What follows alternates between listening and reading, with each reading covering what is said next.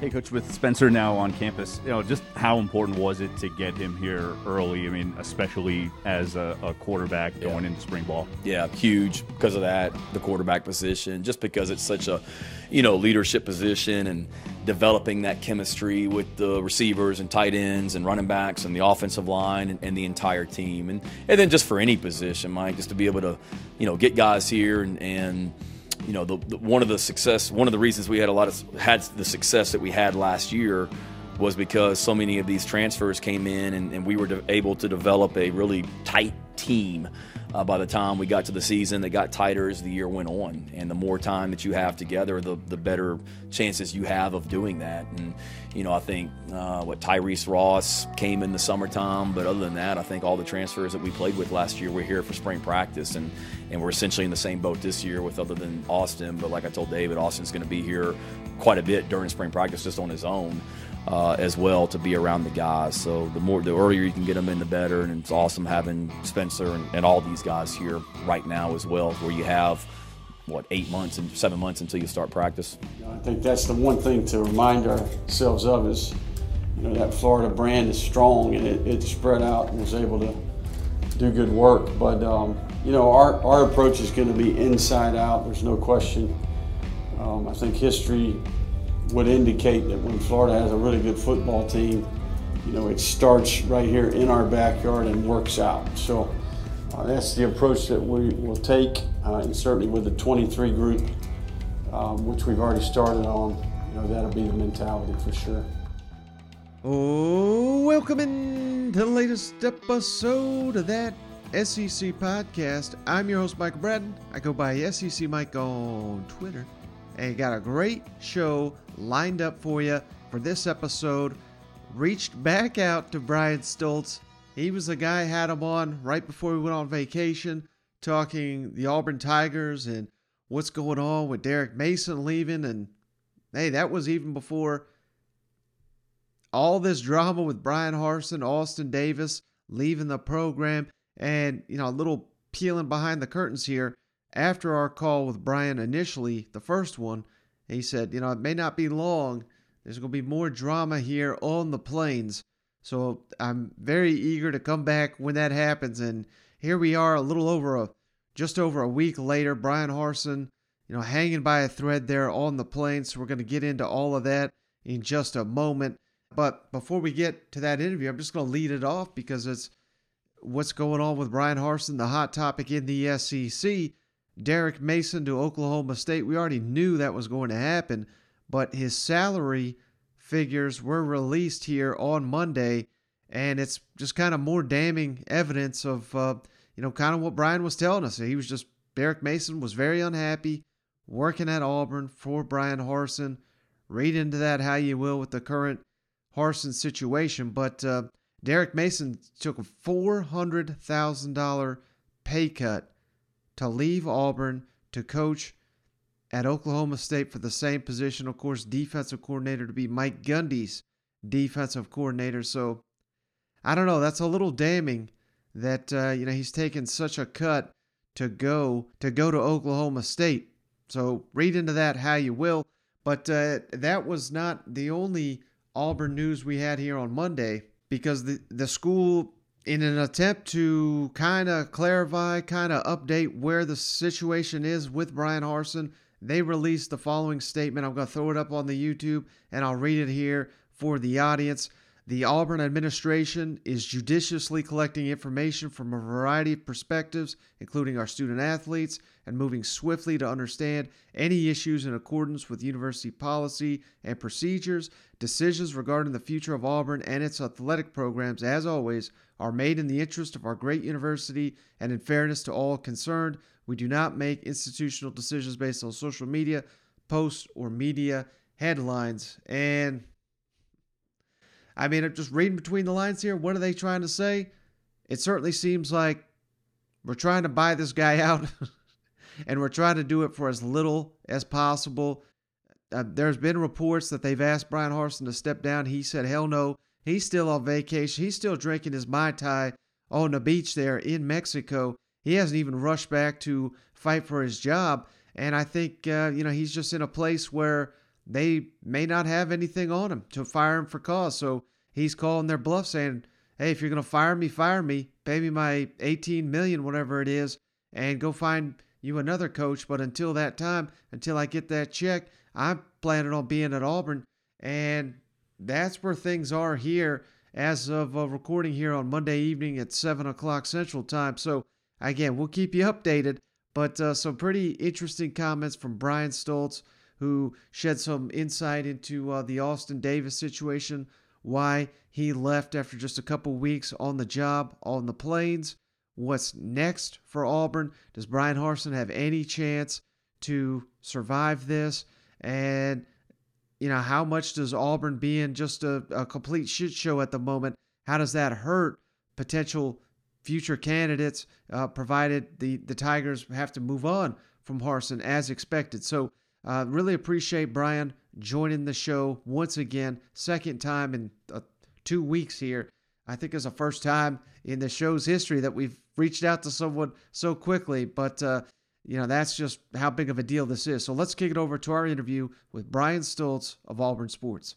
Well, we're pleased to once again be joined by Brian Stultz. You got to give him a follow on the Twitter at Brian J. Stultz. You can find that in the show notes. And he covers, of course, the Auburn Tigers for auburnsports.com, part of the Rivals Network. Brian, thanks again for just a quick turnaround. I've never had someone come on the show twice in about a 3-week span, so I really appreciate you joining me again.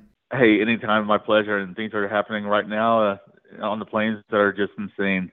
So happy to talk. Yeah, and I mean, it was just days after we were discussing Derek Mason and what was going on with that, and certainly in Oklahoma State, that's a fine program, but in my opinion, and I'm sure in yours as well, stepped down from the Auburn Tigers in the SEC. So then we got this Austin Davis situation, and I still don't really understand what happened there. So before we get to all the Bryan Harsin stuff, do you have any idea what in the world happened to Austin Davis and why he was only on the job for a couple weeks there? Well, from what we were told, he has family issues that he wants to take care of, but I think there has to be more than that. I think he came in, saw the dysfunction within the coaching staff and the program that is occurring right now, and maybe he said, hey, I made a mistake. Can I get out of my contract? And told Harsin, this is not the place for me. I mean, he's not from the SEC. He came all the way from Seattle, and maybe he decided, maybe he had second thoughts, and that's what I think happened. But from what we were told, and the statement said that he was stepping away to deal with family issues. So if that's the case, I hope everything's all right with him and his family. But, it's a complete crap show in Auburn right now like I've never seen before, and it's only going to get worse the next 24, 48 hours, I think. Yeah, and so, of course, the big topic, Bryan Harsin, will he stay, won't he stay?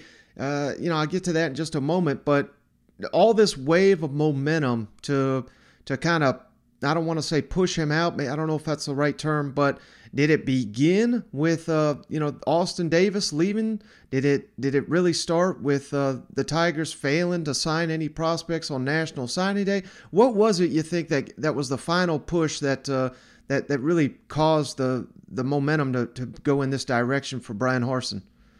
To be honest with you, I think it began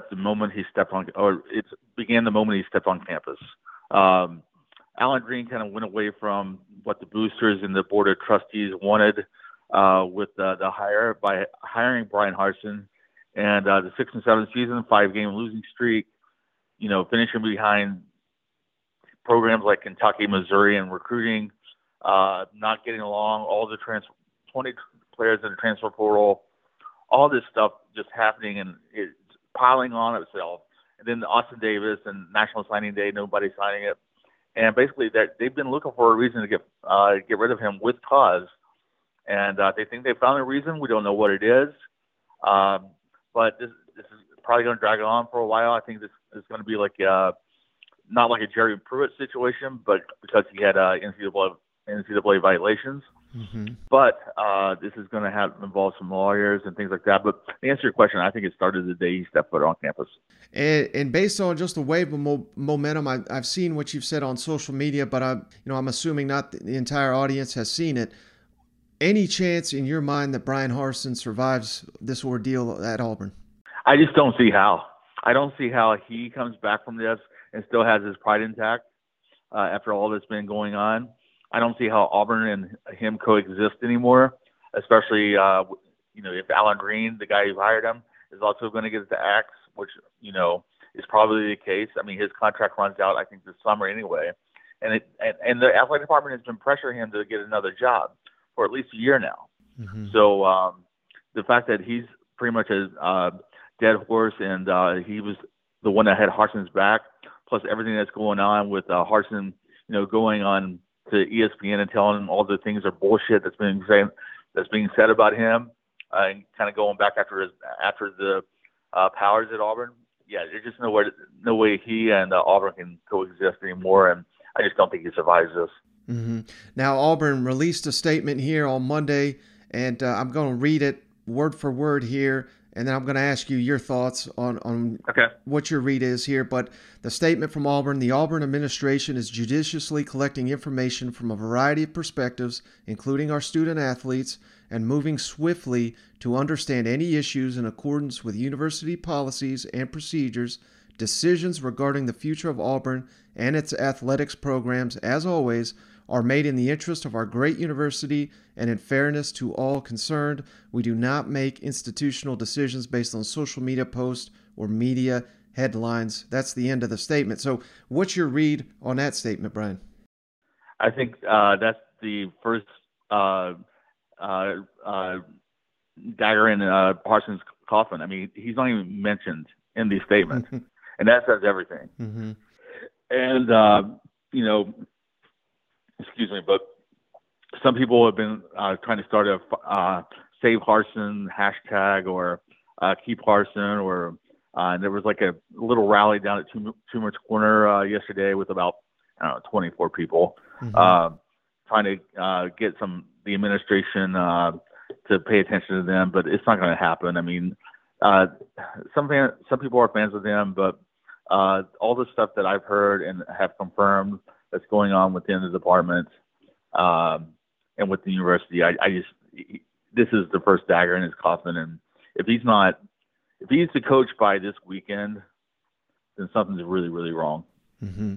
Now, I don't want to put you in an awkward spot here because, if you missed our previous interview, Bryan is personal friends with Hugh Freeze, and we've even discussed him potentially taking over one day at Auburn. So I'll ask it to you this way, Bryan. If Harsin's let go for, whatever the reason is, if Hugh Freeze is offered the Auburn job, how likely do you believe he is to accept it? Oh, 100% if he's offered it. Well, 100% if he's offered it.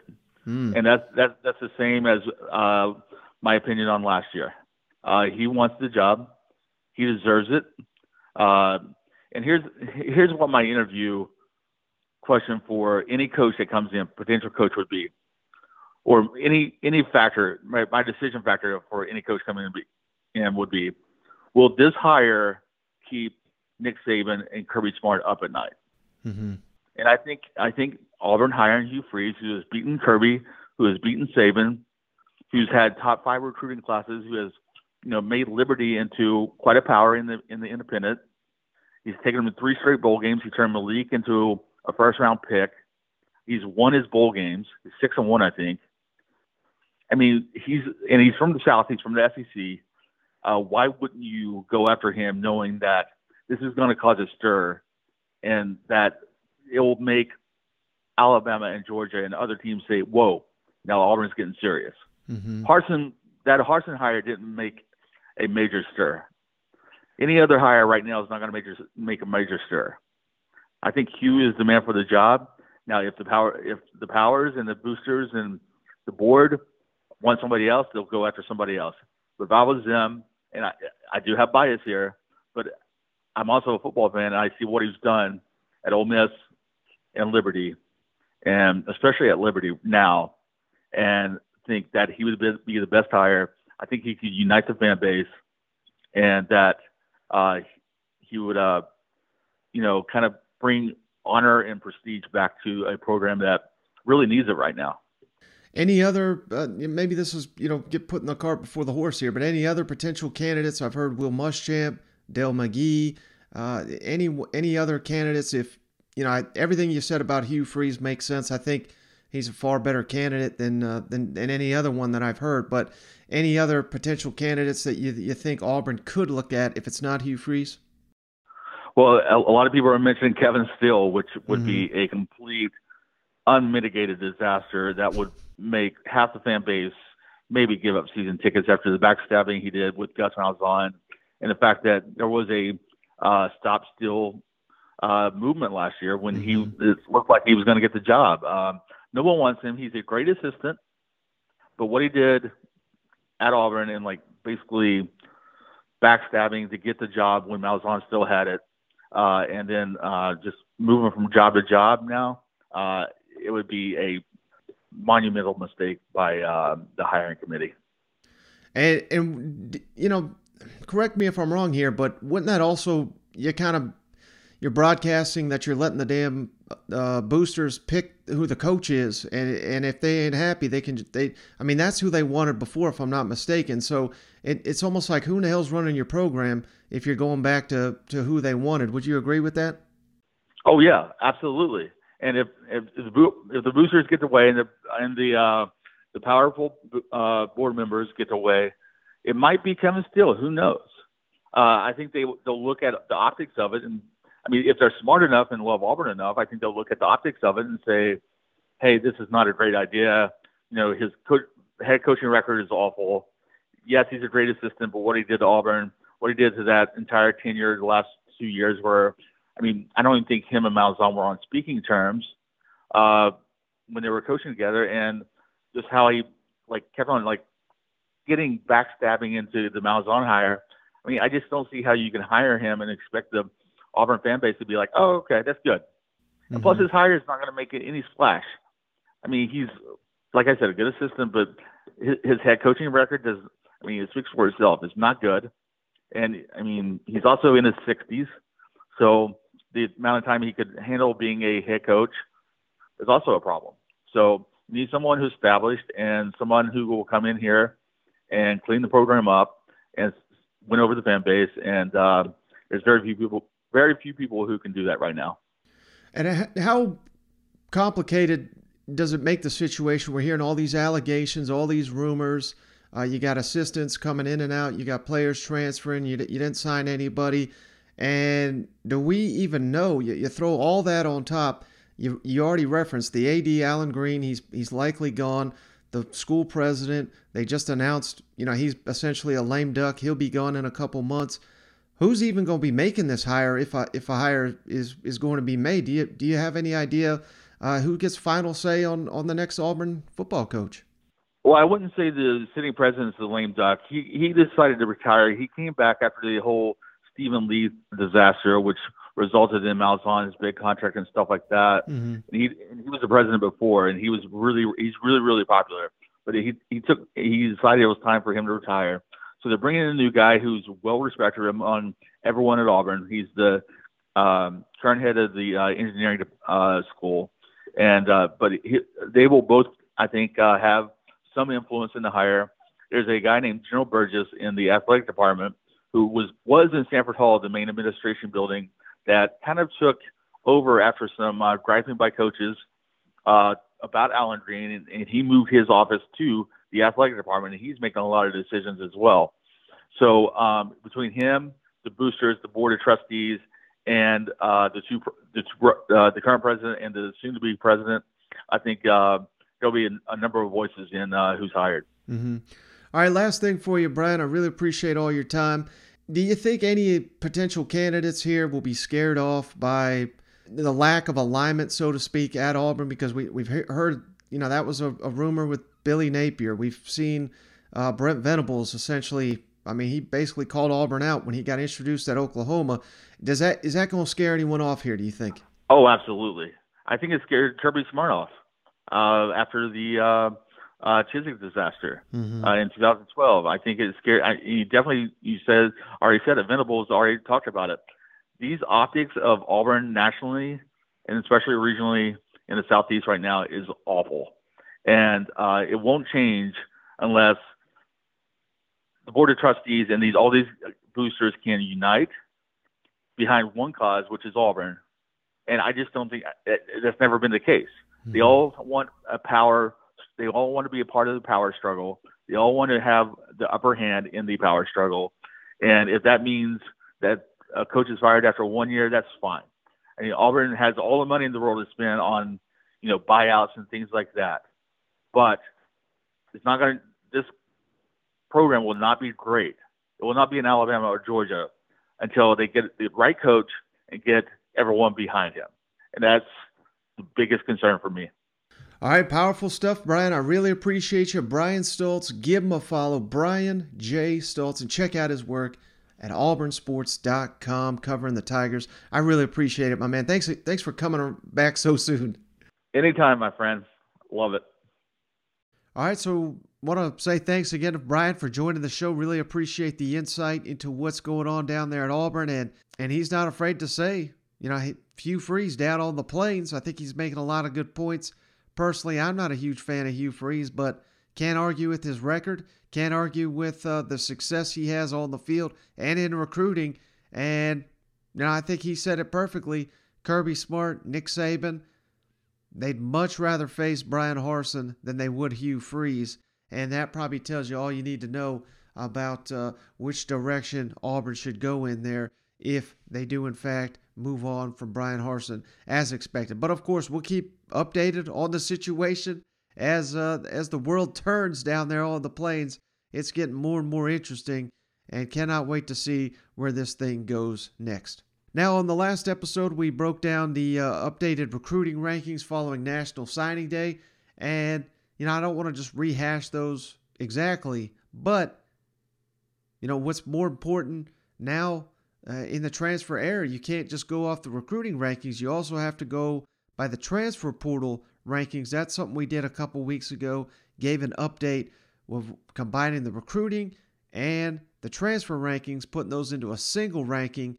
And that's what I'm going to do right here for all 14 SEC schools in the order of their ranking. And the top three are the same when you combine the recruiting and the transfer rankings. Texas A&M, number 1 in the country. Alabama, number 2. Georgia, number 3. So I know Alabama has loaded up on some transfers. Georgia and Texas A&M have not. They've loaded up more on the high school talent, but their top 3 rankings in the country remain the same. Now here's where things are drastically different than just looking at the recruiting rankings. LSU, number 6 in the country, up 6 spots because they did such an outstanding job adding talent via the transfer portal. So I just think for LSU fans, this gives you a lot more accurate representation of the talent that Brian Kelly has brought in such a short time here. Number 6 overall class in the country. We're talking talent acquired this offseason. I think Tiger fans will sign up for that, considering they've had a head coach here for, 2 months. Now, another one that takes a huge jump, Ole Miss, number 14 in the country, the portal king, Lane Kiffin. If you factor in the transfer portal additions, that bumps up Ole Miss 10 spots in these rankings. So 24 in recruiting, but 14 in the country if you factor in those transfers. So, that you're getting the more complete package here with Ole Miss, a top 15 class when it comes to talent acquisition in the country. Missouri, 16 in the country. Again, mostly that's just an elite high school class that they signed this offseason. Florida, number 17. That's up 2 spots if you factor in their transfers. Kentucky, number 19 overall. Arkansas, number 20. And that is increased 8 spots when you factor in all these transfer portal acquisitions. So good job, once again, Sam Pittman and company working that transfer portal to their advantage. Auburn, number 21. Tennessee, number 25. South Carolina, 27. Mississippi State, 30. And Vanderbilt, 42. That's where things lie when you factor in recruiting and the transfer additions for each and every SEC program. Now, as promised on the last episode, I'm going to go around the league here with the content that we had that was released while we were out on vacation here. But we're going to start in Columbia, South Carolina, because we've had a little bit of movement here over heading into the weekend with the tight ends coach Eric Kimmery going back to the high school ranks, former Gamecock quarterback, longtime head coach there in Columbia. He coached Jordan Birch, among many, many others, down there at, I believe it was called the Hammond School, where Will Muschamp sent his kids to play football. And now he was 1 year with Shane Beamer's tight ends coach at South Carolina, but he is going back to the high school ranks, taking over a program in the state of Tennessee called the Baylor School in Chattanooga, one of the more high-profile high school programs in East Tennessee. So with Kimmery moving on, a Gamecock, they're bringing in Jody Wright as the new tight ends coach for Shane Beamer. And I know, there were South Carolina fans getting their hopes up. They wanted Tim Brewster, the former Florida, Texas A&M, North Carolina. He's been all over the country, one of the best recruiters and developers of the tight end position. I mean, the guys he's coached, long list. You got to start that list with Kyle Pitts, maybe the greatest tight end in SEC college football history. Jay Sternberger is someone that gets missed off that list. He was an All-American his 1 year at Texas A&M. Antonio Gates, he coached with the San Diego Chargers. So he's been at North Carolina, multiple stops, helped Mac Brown really raise the talent profile. So I get it. The bigger name, certainly Tim Brewster, but what's Jody Wright got going for him? He's worked with Shane Beamer before. They worked at Mississippi State under Sylvester Croom years and years ago. He's got NFL experience the last 2 years with the New York Giants. He's coached the offensive line at UAB under Bill Clark, and he's got elite recruiting experience, being the head of Alabama's in-house recruiting department from 2015, 2016, and 2017 recruiting classes, which all ranked number one in the country.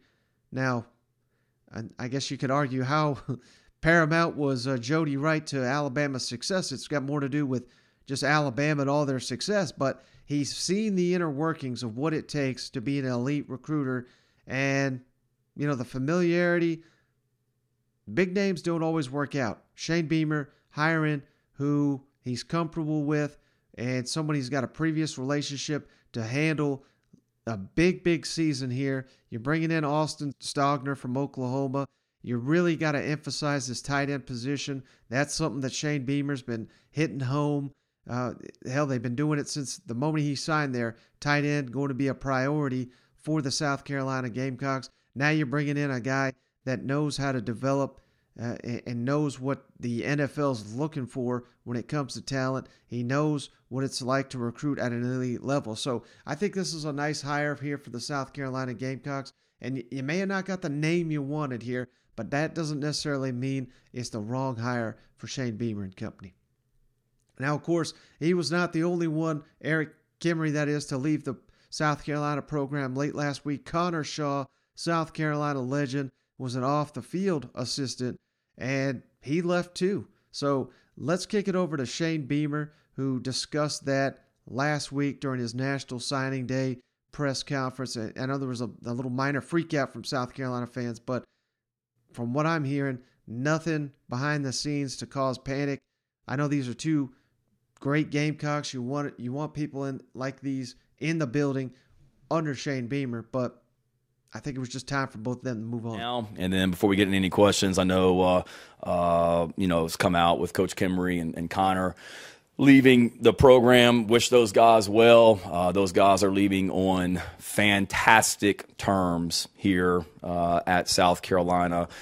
Eric and I have been talking about this potential opportunity for the last 2.5 weeks that he had, and I know that wasn't an easy decision for him. I'll let him talk about his situation more when he's ready to do that. But, I can say that it wasn't an easy decision for him. He loves this place, but what a great opportunity for he and his family, and excited for him, thankful for him and the impact he made on our program in year one. I know how much he loves Columbia. I know how much he loves the University of South Carolina, and excited for the next chapter with him. And like I told him yesterday, he and his family, they're Gamecocks, and they're always welcome here. And then same thing with Connor also. This is something that Connor and I have been talking about for, I don't know, week and a half or so. Also an opportunity for Connor to Connor's brilliant and will be successful in anything that he wants to do, and this is an opportunity for him that's a new challenge outside the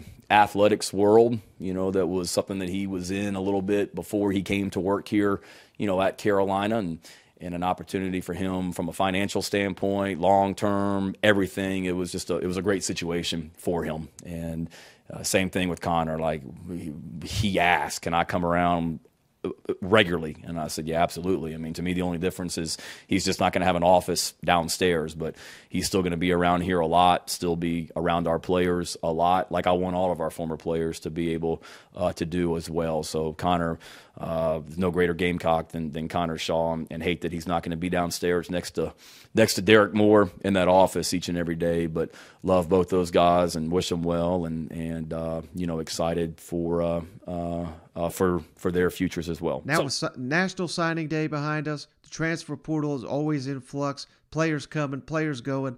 Where do the Gamecocks stand when it comes to their scholarship numbers? Sounds like they may not be done. They'll have the ability to add potentially 2 more players, I think is the number here, and that is something that Shane Beamer talked about. Look for that to potentially happen after the spring. But it's always good to have a scholarship or 2 in your back pocket, because you just never know who's going to get hurt, who's going to leave your program, who's going to pop open out of another program that you could potentially add. And that is also something Shane Beamer tackled during National Signing Day. You announced 21 signees. Can you explain in kind of simple terms for the simpletons here what your numbers actually look like with the transfers counting, and do you still have some scholarships available for this class? What are your plans for that if that's the case? Yeah, I wish I could put it in simple terms for the simpletons. Is that the word? I'm still trying to figure it out, Phil. I'll be honest with you. I've got all the scholarship numbers on my desk, and it looks like a bunch of hieroglyphics and all that stuff that I put on there. I got so much writing and things like that. We do have the ability to add some more players if we chose to. We're no one that we're actively recruiting right now as we speak for this year's class. I'm sure after spring practice across the country, you'll see some people that enter the transfer portal after spring practice, because they maybe find out that the roles on their team coming out of spring practice aren't quite what they want it to be. Hopefully that doesn't happen to us, but it's just the way it is nowadays. We may have some attrition here. I don't know. I hope not, but we'll see what happens after spring practice and what happens between now and then. But we do have some flexibility if we need to add some more players to the roster. Now, of course, the name all South Carolina fans, they can't get enough of right now, and you can't blame them for it. Spencer Rattler, he's given so much life to this program, so much promise, so much hope heading into Shane Beamer's second season. And the great news is the former Oklahoma quarterback, a perceived Heisman favorite right now. I know it was last offseason. Now he's once again a favorite this year. Spencer Rattler for the South Carolina Gamecocks. He's on campus. He will be participating in spring practice, getting ready for his debut season with the South Carolina Gamecocks. Here's Shane Beamer on just how important that will be for Spencer Rattler to get there, get 2 camps under his belt before the season opener next season for the year 2 era of Shane Beamer. Hey, Coach, with Spencer now on campus, just how important was it to get him here early? I mean, especially as a quarterback going into spring ball. Yeah, huge because of that, the quarterback position, just because it's such a, leadership position and developing that chemistry with the receivers and tight ends and running backs and the offensive line and the entire team. And then just for any position, Mike, just to be able to, get guys here and one of the reasons we had the success that we had last year was because so many of these transfers came in and we were able to develop a really tight team. By the time we got to the season, that got tighter as the year went on. And the more time that you have together, the better chances you have of doing that. And, I think Tyrese Ross came in the summertime. But other than that, I think all the transfers that we played with last year were here for spring practice. And we're essentially in the same boat this year with other than Austin. But like I told David, Austin's going to be here quite a bit during spring practice just on his own as well to be around the guys. So the earlier you can get them in, the better. And it's awesome having Spencer and all these guys here right now as well, where you have, 7 months until you start practice.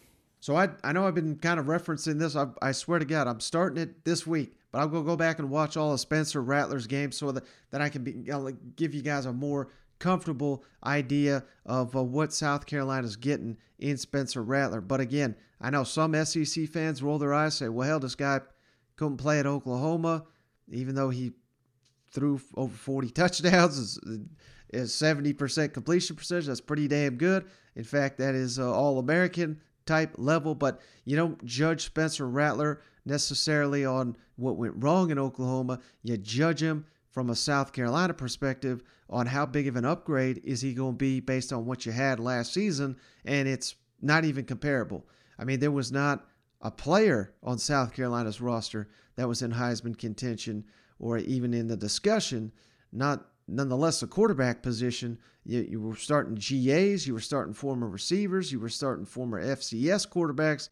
I mean, this is completely day and night different. So, and that's me saying that before I've even evaluated him, going back and watching all his games. Currently, that's going to start this week. So, I give you a little bit more insight into what I think Spencer Rattler can bring to South Carolina in the days to come. But, everything Shane Beamer says here, I agree with it. You got to get him in here for that leadership. He's got to win over the team. Just because he's got this hype, just because he's accomplished all this stuff at Oklahoma, that doesn't mean anything. He's got to put in the work on the field with the Gamecocks for him to be the starting quarterback, and that is not something that happens overnight, although it can happen pretty early. Go back and read some of these articles. Bruce Feldman's got a really good one on The Athletic about Joe Burrow when he got to LSU. There was many players did not want Joe Burrow to be the starting quarterback because he was just some incoming transfer. They wanted their guys that were already on the team. But it didn't take long for Joe Burrow to win that squad over, and now that's the challenge facing Spencer Rattler heading into his first spring in Columbia. Now, last but not least, I wanted to highlight this guy because I think this is a transfer that outside of Columbia maybe not getting enough respect, and that is former Georgia defensive back / running back Lavoisier Carroll, who I believe he was the number 6 running back prospect in the country in the 2021 recruiting cycle.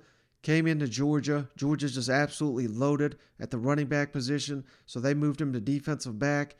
Shane Beamer says they were planning on moving him back to running back, but he came to Columbia to play running back for the Gamecocks, and he's not the only transfer they're bringing in, and I'm not saying South Carolina's devoid of talent or anything, but I just think Carroll, maybe if it's even not this season, the following season, but at some point, I think he's poised to make a huge impact at the running back position in this offense. So here's what Shane Beamer had to say about the former Georgia running back and now Gamecock running back Lavoisier Carroll.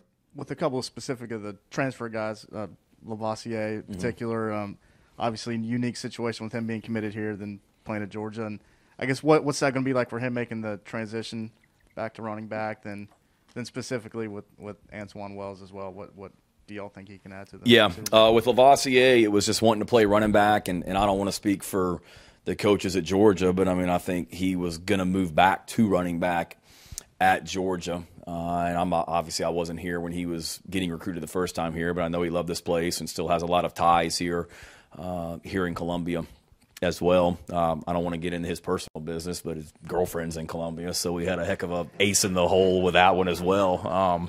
That she was the best recruiter, knowing she was living in Columbia as well, which we all wish every recruit was that easy. But and I hope she doesn't mind that I just announced that here in the press conference, their relationship. But he was, that was a natural fit because of that. And he loved this place, I know, coming out of high school. And I don't know what all happened leading up to signing day, but we talked about it a little bit.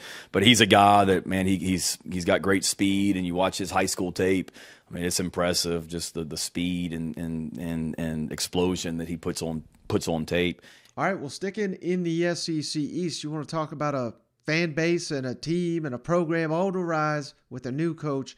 Let's kick it on down to Gainesville, where Billy Napier can basically do no wrong at this point. He's only been there 2 months, and night and day, the recruiting class, went from complete garbage, which was in part his doing, getting rid of some guys that maybe he didn't feel comfortable with, didn't fit into the system, or, whatever the reasons are. But that thing was in shambles. People were getting him mocked left and right. And what did I say? I said, hey, don't judge him on this. Judge him on what he's going to do, because if Billy Napier were to take every commit that Dan Mullen had, regardless of whether they fit his culture, his program, his system, whatever, and it was just a poor fit, and he was doing it for the recruiting rankings and the good publicity, in a year or two, those guys are leaving anyway in the transfer era. So he had to prioritize players that he believed in, and that I'm not trying to trash the guys that left, because a lot of those guys that left went to premier programs, but a lot of it's about fit, and a lot of it's about culture, and that's what Billy Napier, which I know they just signed 6 prospects from the state of Florida in his first recruiting cycle, but again, he's been there for 2 months. Can't really judge him necessarily on that, but the fact that he finished with a top 20 recruiting class here after, like I said, what was it, high 70s, low 80s, something ridiculous like that. That is just an incredible, incredible job, and I think he won a lot more recruiting battles than many people were going to give him credit for. He's turning this thing over with the transfer portal. We'll get to that in a moment, but they ain't done in that department either, according to Billy Napier. But that is 2 of the things he hit on during his National Signing Day presser on how much they plan to prioritize the state of Florida, and they just weren't able to do it given the timeline of coming in and all the, building the staff and building the recruiting board and building the transfers out. So much going on. It didn't work out this year to add a bunch of guys, for in-state guys, but that will be the plan moving forward, as it should be under Billy Napier. We've heard for decades that you got to take care of your backyard in Florida, in the state. Only six guys from the state. Do you feel like that's where you need to make inroads moving forward, or is that just kind of a 1 year kind of blip, given that you're from Louisiana and whatnot? Yeah, no question. I think that it's a product of the circumstance. I think we were basically just had to go evaluate the players that were available, right? We looked all over the country, and I think we're pretty spread out in this class. So I think that's a product of the circumstances. Those are the players that, we felt like fit us from an evaluation standpoint, and then we had the resources to go get that accomplished. I think that's the one thing to remind ourselves of is, that Florida brand is strong, and it spread out and was able to do good work. But our approach is going to be inside out. There's no question.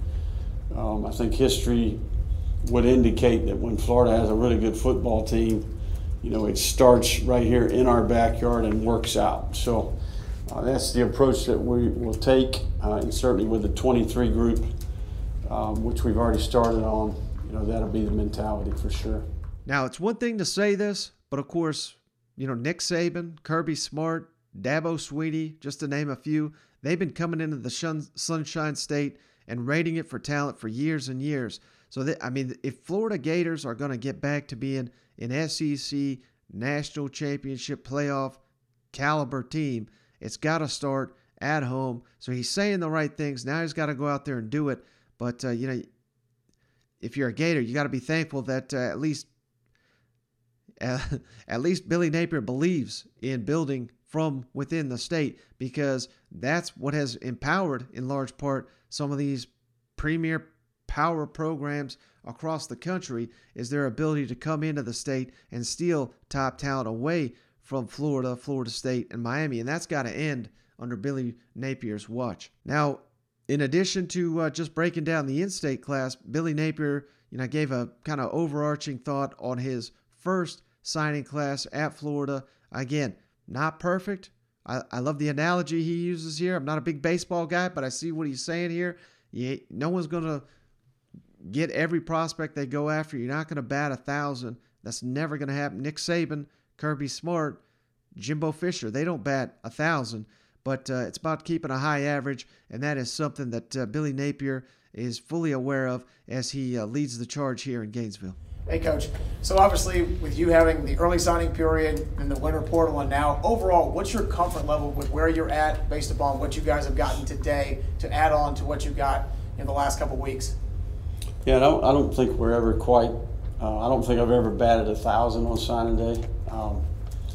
You have to tell some of our young people in the building, hey, this is a little more like baseball here, right? We gotta, you gotta swing a lot, and make contact. And at the end of the day, we need 25 really good hits, right? So it requires a little bit of perspective, if that makes sense. So, and resiliency, I would say. So, you got to have a short memory. You got to move on to the next one. And certainly as a competitor, some of those things that maybe you learned as a competitor, you can apply to recruiting for sure. But, we feel a lot of needs. I'm confident in each individual player that we've added, what they bring to the team, certainly the jobs that we think they can do for our team. But we're never, I don't think anybody's ever completely satisfied with what happens. But, so far so good. We got a few more out there. And then, we got to get ready for this spring portal period that is to come. Now, last thing when it comes to talent acquisition here, Billy Napier, he has really tackled this transfer portal, really adding pieces to a lot of key areas that Florida is currently lacking. And I know some of it's coming from connections he had at Louisiana and adding players that he knows can fit his system and have shined, albeit at a lower level. A lot of these guys may not come in and be, all Americans day one, but if Billy Napier believes in their talent and what they can bring to his program, you got to have faith that, he's bringing guys in that can contribute year one. If nothing else, they're going to be a head start when it comes to knowing the system, knowing the expectations, whereas many of the players on the roster, they're going to be getting that first lesson here in a couple weeks when spring ball begins. And according to Billy Napier, more transfers will soon be coming to the Gators after spring football if there's guys in the portal that they really want to add, that will add value to this Florida Gators roster. Coach, you've got 17 guys, counting your high school kids and your transfers, another 5 transfers. How many of the kids count back on last year, if you can tell us that? And then what does that mean for you going forward, for example, with transfers? Do you have a set number, like another 5, another 7 that you might add, and maybe another, how many high school kids you think you might add? Sure. Well, the high school players obviously would be today, right? I think, and then there's kind of a balance. When we get to the spring, we obviously are going to have additional spots remaining where we could add players, right? So there's been movement on our roster. We've got plenty of options going forward. There's no cap. I don't necessarily see us hitting a cap when we get to the spring portal period, if that makes sense. But there's a delicate balance here, right, between the number of players that we add and then also hitting that 85 number. So a little bit of this is to be determined, right? It's always a big juggling act. It's a big math problem. You're adding and subtracting today. Certainly as we approach May 1st, there'll be more attrition. And really in the transition year with a new staff and kind of a new culture, I think that there's some things that come with that, both positive and negative. So I think it's a really good question, but I think a lot of that is to be determined based off of the rest of the day, and then also any movement that we have later on in the semester. Now, last thing, I had to add this because it went viral when they named this guy, but the game changer coordinator, people having fun with that on the social medias, mocking Billy Napier and the Florida Gators. Well, there's a reason they have that title, and he kind of broke it down here and explained it. That made a lot more sense. And I mean, at the end of the day, who the hell cares? Well, people poke fun. All that matters is the results on the field. But hey, at least they're trying something a little bit different. And I'm sure this is going to seem hokey to non-Florida fans, but I got no problem with it after hearing Billy Napier's explanation for it. And then I also wanted to ask about one of the staff additions. What is a game changer coordinator? Can you kind of explain that term? Yeah, so Coach Couch is the special teams coordinator. He's really the special teams analyst. And really, Coach Couch was with us at the previous stop. We call our special teams game changers, right? So, we're trying to create a game-changing play. We all know the power of an explosive play on special teams. It's kind of our way to create some urgency, some importance to that part of the game. I think it's the area of your team where you start building culture. It's a combination of offensive and defensive players. Oftentimes, young players will get opportunities to contribute to the team first there, and then your walk-ons, can earn a niche on the team there as well. So, requires a lot of coordination, a lot of team effort. Coach Couch will be leading that area as an analyst off the field, and we're trying to change the game on special teams. Hey, whatever it takes to win. Yeah, I mean, they call it the red zone. Obviously, we all know what that means. But when Green Bay, their new coaching staff came in, they started calling it the gold zone, based on Austin Powers. They love gold, right? It sounds cheesy. They quickly became #1 scoring offense in the red zone. So, hey, whatever it takes to motivate these players, motivate this program to rise above where they were at. That's the whole point. That's, sometimes these culture changes are met pretty harshly. We're seeing that on the plains right now, but sometimes it doesn't have to be a complete 180 of what you're doing. It can just be a slight change. It can be an emphasis on a special teams, like Billy Napier saying here, will be put into his Florida Gator program. That is, of course, something Florida fans know well, that Urban Meyer put so much attention on, and it paid off in a huge, huge way, led to a lot of big wins for the Gators back in the day, and hopefully they'll do that once again under Billy Napier with their game changer. That's what it's all about. Special teams is about changing the game, and the most iconic play, I think, in SEC history, the kick six. Again, special teams, game-changing play. So, hey, I'm buying into this. If it works for the Florida Gators, I'm buying into it. All right, so hey, that's all we got on this episode of the show. Like I said, plenty more content from several other SEC coaches that happened over vacation. We're just now getting to it. I don't want to just throw them all together. I'm really trying to focus segments on each team, and of course we'll keep up what's going on the plains, because who knows, I'm trying to get some more guests lined up for this week, so hopefully that comes through. But hey, stay with us here. I'm trying to keep this thing daily for as long as we can. As long as we got the content coming through, we're going to be able to keep bringing it to you all off season long. So I really do appreciate all the support from each and every one of you. Appreciate everybody continue to tuning in.